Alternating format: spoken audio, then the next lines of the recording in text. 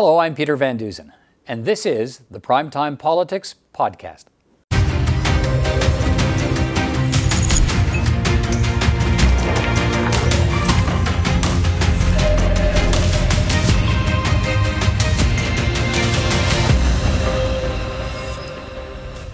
On Primetime Politics tonight, as provinces struggle with rising COVID infections and vaccinations, some premiers are pointing the finger at Ottawa again.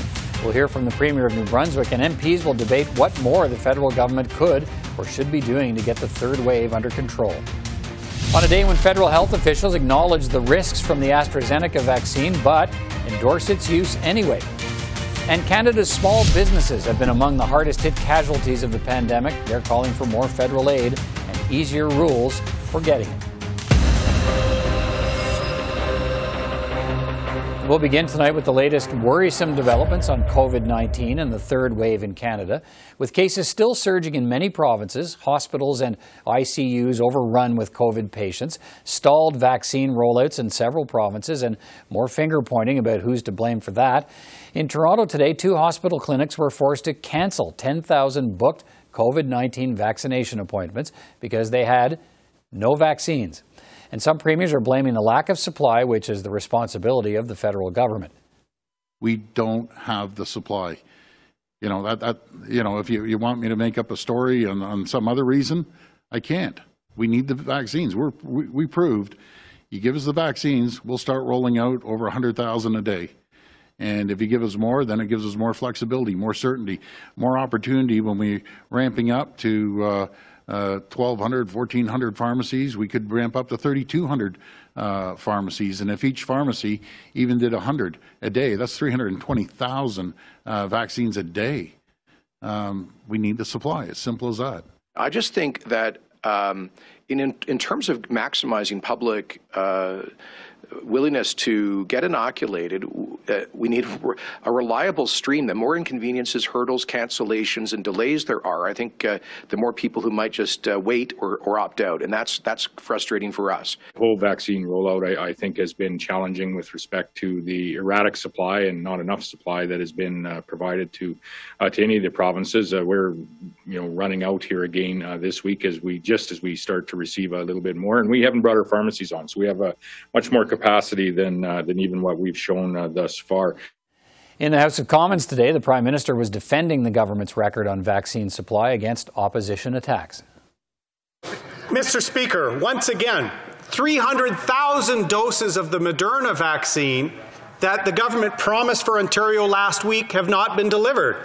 The Prime Minister says from time to time deliveries have not come. He's also months behind the developed world, Mr. Speaker.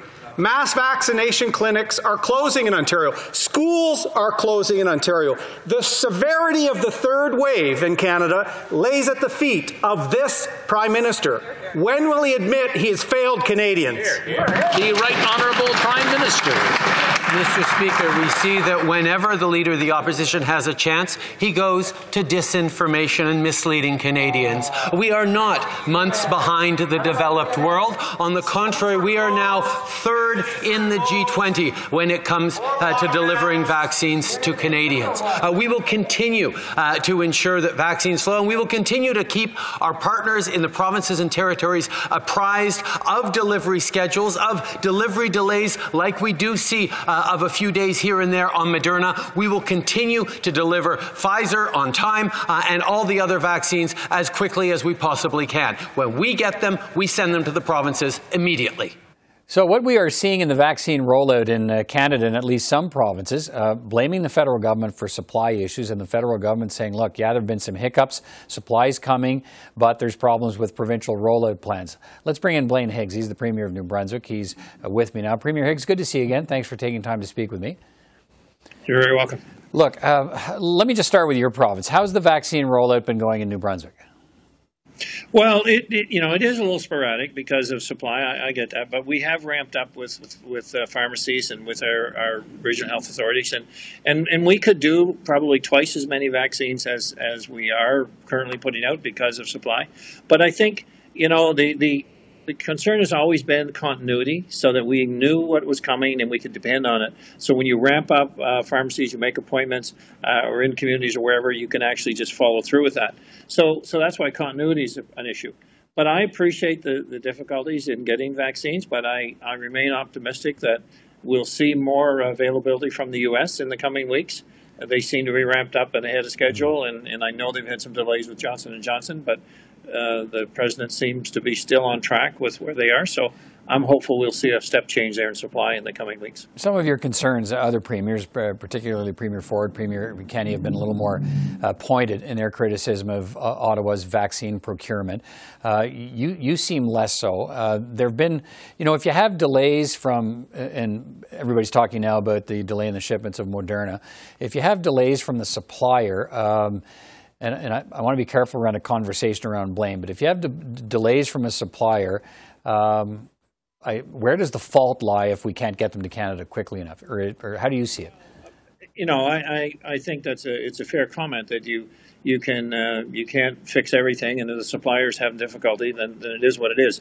But it does come down to how many do we have committed to begin with, and I think we've seen countries that maybe went all out there and said, well, we're going to just bet on a horse here and we're going to get supplies, and Israel would be an example of that. But I guess I just say that. Yeah, I appreciate that my colleagues are in a bit of a different situation than we are here. Everyone is being a bit anxious about getting the vaccine, and what I mean by that is everybody wants one, or we're getting lots of demand. So they're anxious. They want to get back to normal. But, I mean, we've seen some outbreaks, certainly, in my colleagues' neighboring provinces, in Quebec and Ontario and West, that are would create additional angst. So you can appreciate the pressure that exists there. We've seen an outbreak in the northwestern part of the province. At this point, it's very much contained. Mm-hmm. We're vaccinating higher levels there. We're at 30% there, and the rest of the province are around 20 or 22% of the population. But I just remain optimistic. I'll stay focused on additional supply. That was the context of our First Minister's meeting this past week, and the point of saying to the U.S., you look to be in a position of having additional supply because of your domestic capabilities.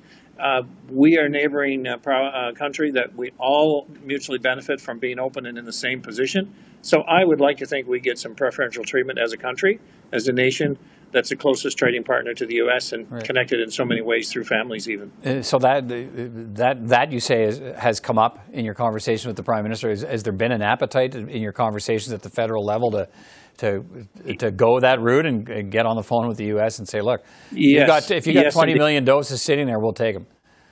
Exactly right. And that was mentioned today, certainly in our SMR discussion. Premier Ford mentioned that. But that's right. If you got 20 million sitting there, we'll take them. And everyone that could get a vaccine should take it. And so I will remain optimistic that we're going to see a step change. But I am also very confident that with that reliability of supply, every one of us can ramp up our capabilities significantly. I know we can double. We're at around 30,000, 25 to 30,000 because of supply. We could go to 60,000. We think we could go even to about 85 or 90,000. Right. But we could easily double. So to be clear, are you of the view that it's the delay in vaccine supply and procurement from the federal government that's the main problem, or as some federal MPs and cabinet ministers have been clear in pointing out, look, we're getting doses to the provinces. They're not putting them in arms fast enough? Well, I would say if you look at the continuity of supply, the provinces are able to roll out the vaccines and whatever level of vaccines that they get in a continuous run. If it's interrupted and if it's hit and miss, then in some cases, like you said with Moderna, if they aren't able to supply and they've had a production problem, that disrupts the whole supply chains and it creates problems in a province too to be where the supply is going to go and to be continuous in the delivery. But I would say overall, certainly, if we had more vaccines, if we had 20, 30% more vaccines in our province right now, in our country right now, they would get into arms very quickly. Okay. There have been some suggestions, and I think we're starting to hear them more frequently now, that the federal vaccine supply should maybe go to harder hit regions in Canada. That might mean fewer doses for New Brunswick to pump more doses into the province of Ontario for some of the hard hit parts of that province. What do you think of that idea? Well, we are doing that internally. We're actually, in New Brunswick, we're putting more vaccines into the Edmundston region. As I said, we're about 10% higher there in our vaccination levels. We're focused on the borders and people that are crossing and to get them vaccinated quicker on the essential service side, like truck drivers, we need them vaccinated. I think we do need to look at every situation in different provinces, but at this stage, we really don't have the vaccine supply to really do that without having a risk in other provinces. So we're working with what we have, and each province is by themselves putting their resources. So to be clear, you wouldn't be in favor of a plan that says, look, New Brunswick's got a better hold of the third wave than Ontario does, so let's send more doses of vaccine meant for New Brunswick to Ontario instead. Not on? Well, I don't think at this stage it's a possibility, but could it be future? I mean, we have our own lockdown area right now, but could it be a consideration if our lockdown clears up and we see Quebec, which is kind of the main issue for us, being in trouble? Could we have that discussion if we had lots of vaccines and we were in a good shape? I think it's one that we just shouldn't rule out. But right now, we're not in that position. All right, let's finish on this. You and your fellow Atlantic premiers have delayed the reopening of the Atlantic bubble until at least May 3rd. Do you think is that a firm date or is that a moving date? Well, we're meeting again next Thursday to discuss our situations in each province, and in my case, it'll be what the situation is in the Northwest. But we delayed it for 2 weeks, saying May 3rd looks like the earliest. We'll meet next week again to discuss whether that needs to be pushed out, or is there a possibility it could be pulled forward? But I'd likely say May 3rd would be the earliest that we'd be able to consider. Right. And it'll be kind of depend on our situation and if anything changes with the other provinces in Atlantic Canada. But ours is the most immediate concern right now. Okay, Premier Blaine Higgs, always good to talk to you. Thanks again for taking time tonight. You're very welcome. Okay, so we have provinces blaming the lack of supply of vaccines from the federal government for the delays in the vaccination process in some provinces. The federal government insisting, look, provinces are getting the supply, so it's up to them to roll it out quickly. Is it time for the federal government to take a more hands-on approach to dealing with the third wave and the challenges facing some provinces? And if so, what more should Ottawa be doing? Let's bring in three members of Parliament to discuss that. Jennifer O'Connell is an Ontario Liberal MP, Parliamentary Secretary to the Minister of Health. Eric Duncan is an Ontario Conservative MP and the Question Period Coordinator for the Official Opposition. And Don Davies is a British Columbia NDP MP and his party's health critic. Good to see you all. Jennifer O'Connell, let me start with you. We heard from the premiers of Ontario, Alberta, Saskatchewan, and New Brunswick today, all once more lamenting the supply of vaccines from the federal government and blaming that for the delays to a large measure in vaccinations in their own provinces. How valid is that criticism? Well, I mean, I think the point is that we have been delivering for Canadians, for provinces and territories. Originally, if you remember, we had anticipated delivering in March 6 million vaccines. We've actually exceeded that. And in March, we delivered 9.5 million vaccines. To date, we've delivered 11.7 million vaccines. And this week alone, we anticipate another 1.9 million vaccines. So I understand there is some local frustration, but the point remains, not only are we delivering the vaccines, we actually have been exceeding those targets, and we've been keeping provinces and territories in the loop every step of the way so they can make these local planning decisions. And that's what we'll continue to do. Mr. Duncan, we've also seen conflicting information that shows provinces have supply but can't seem to get it administered quickly enough. But we've also seen today 2 hospital clinics canceling 10,000 vaccination appointments because they have no supply. What's the problem here as you see it? Miscommunications and not delivering on their promises. The goalpost the Liberals have set for themselves is very low. Say, oh, we promised this and we deliver.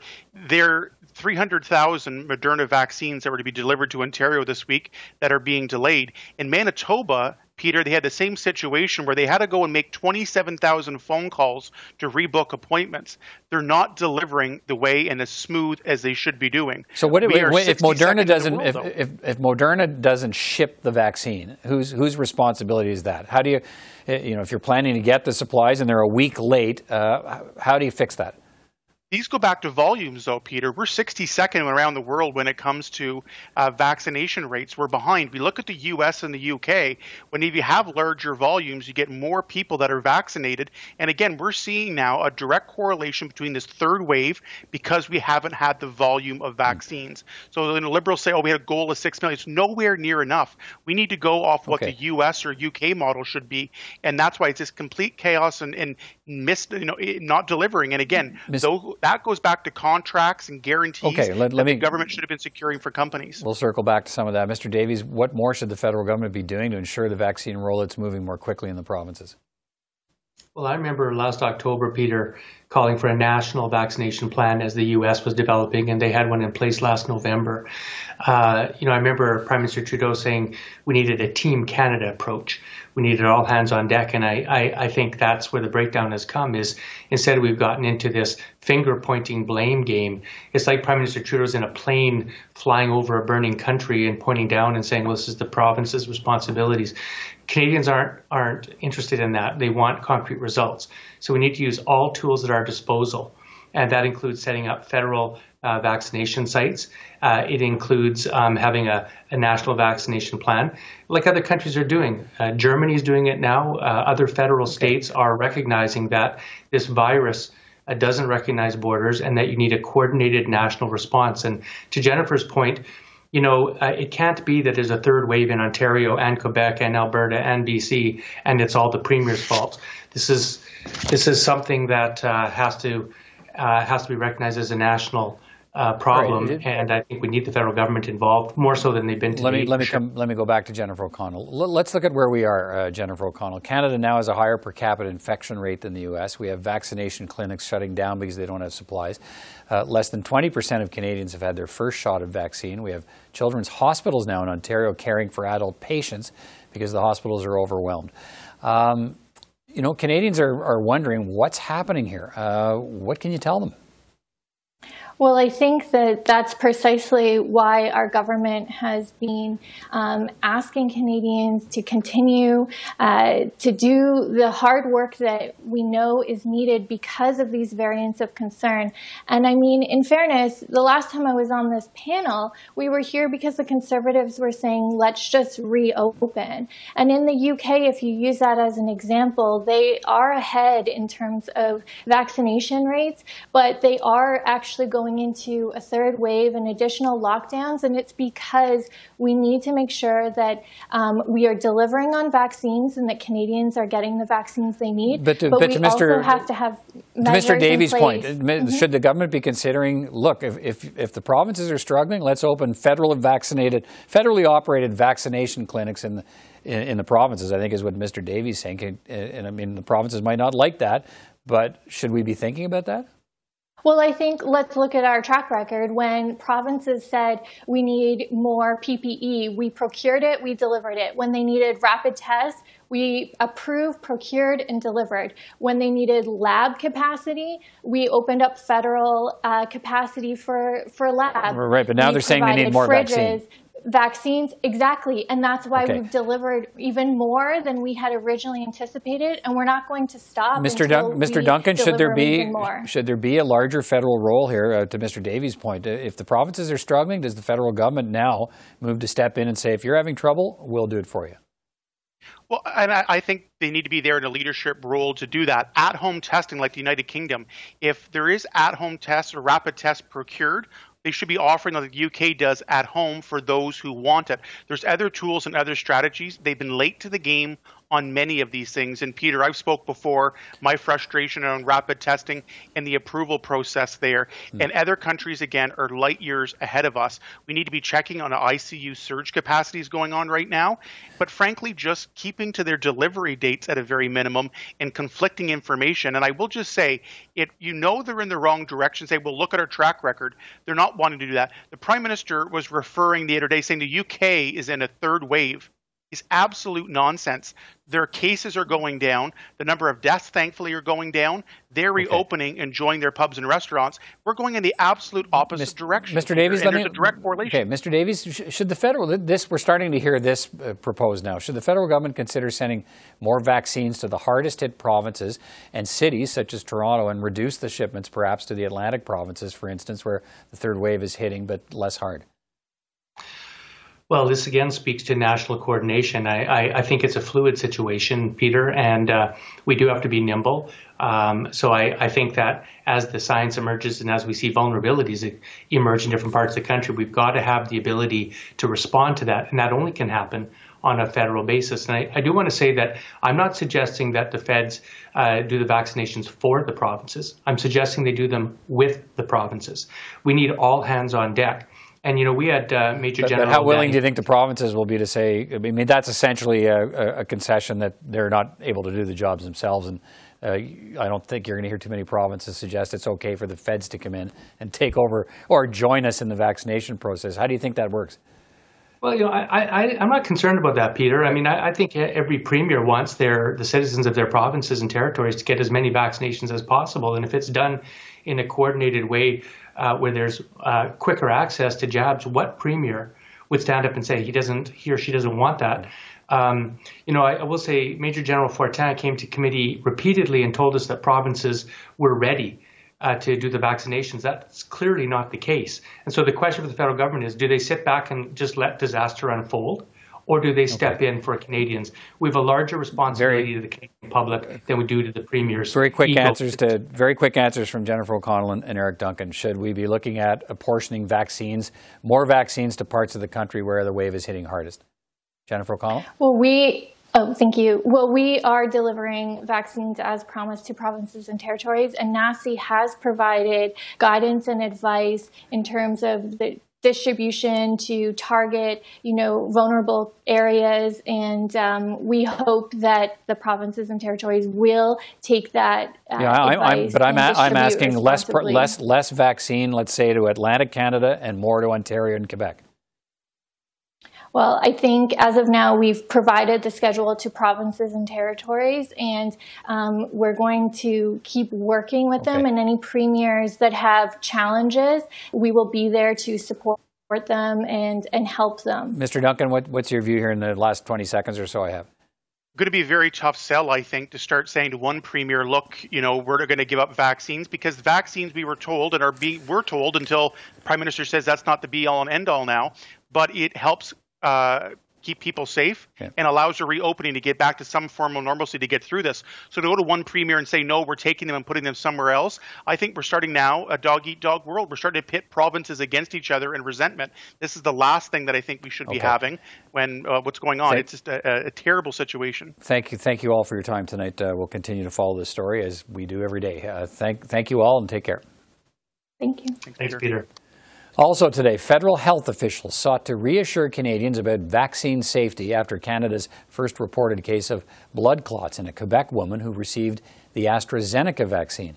Health Canada says the blood clots may be linked to AstraZeneca, but the benefits of taking the vaccine outweigh the risks. So after completing the safety review, we've concluded that these very rare events are possibly linked to the use of the vaccine. This conclusion is consistent with that of other international regulators. And as a result, we've updated warnings on the label so that Canadians can be informed of these potential side effects. We didn't find any specific risk factors such as age or sex, so we are therefore not requiring that the vaccine label be updated to restrict the use of the vaccine at this time. Health Canada's findings are based on a sound and thorough review of all of the evidence that's available. In the very rare event that someone experiences unusual blood clots with low platelets, it's also important to note that they can be detected, especially if symptoms are reported early, and that there are treatments available. Well, Canada's small businesses have been among the hardest hit casualties of the pandemic. They are calling for more federal aid and easier rules for getting it as we move through the pandemic and with an upcoming budget. Corinne Pullman is Senior Vice President for the Canadian Federation of Independent Business. You can see she joins me now. Corinne Pullman, thanks for taking time to speak with me. Good to see you.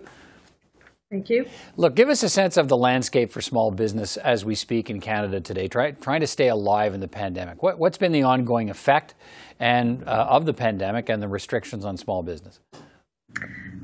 Well, in a word, it's been extremely challenging, if not dire, for many small businesses. And the longer this goes on, the harder it becomes for many of those businesses. In fact, just today we released some new data showing that the small businesses are even less open and less close to getting back to normal sales than they were a month ago, given increasing restrictions in many parts of Canada. In fact, only about 29% are even close back to normal revenues. So we have a long way to go before many small businesses are going to be able to be back to what it was that they were doing pre-pandemic. And so as a result, we need to see the various types of support measures that have existed continue to move on and continue to be there as long as those businesses face restrictions. The most recent economic numbers, writ broadly, suggest there's an organic economic recovery starting to take place in the country. But how uneven is it for small business?